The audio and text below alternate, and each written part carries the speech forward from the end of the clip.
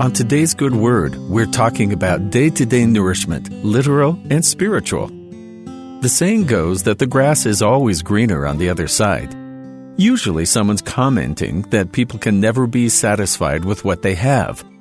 We're familiar with both the good and the bad of our own situation, but often only the very best is visible to us in other people's lives. We could even become jealous of ourselves, either in the past or the future. In any case, what we have now just can't seem to be good enough. This was the situation the children of Israel were in after their escape from Egypt. They'd made it out of bondage after many miracles and wonders, but were now confronted with the reality of providing for themselves in an unforgiving environment. They may have been in slavery in Egypt, but at least there was always something to eat. What good were all these miracles if they couldn't feed the people? In Exodus chapter 16, we hear them complaining, and the Lord answers. The Lord used their doubts as an opportunity to work miracles and test their faith.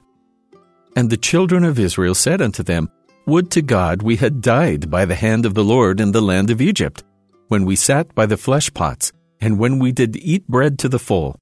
For ye have brought us forth into this wilderness to kill this whole assembly with hunger. Then said the Lord unto Moses, Behold, I will rain bread from heaven for you, and the people shall go out and gather a certain rate every day, that I may prove them whether they will walk in my law or no. This was both a test of obedience and a demonstration of faith for the children of Israel. Their concerns were understandable about going hungry, and this had ballooned into bitter murmuring against God, forgetting that He could and would provide for them. The Lord could have given food to the Israelites any number of ways, but manna from heaven forced the Israelites to recognize the wondrous nature of their deliverance every day. How could they forget their God if He worked a miracle for them every morning? They had to have faith that there would be enough the next day. Neither could the Israelites neglect the importance of obedience. They could only gather a certain amount every day, following exactly what the Lord's prophet had said. If they gathered any more, it would go rotten. If they got any less, they'd starve. This was not a commandment that was up to interpretation. The Lord was preparing His people to receive the full measure of His law, one that would require full obedience to receive full blessings.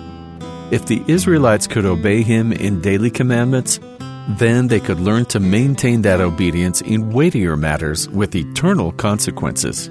Though the way the Lord provides for His people is not always as obvious as literal bread from heaven, we are just as reliant on the Lord as the children of Israel were. The daily works of faith and obedience provide us with the protection we need throughout our day-to-day troubles. Our daily bread may be spiritual or physical, but the Lord doesn't let His faithful go one day without His aid.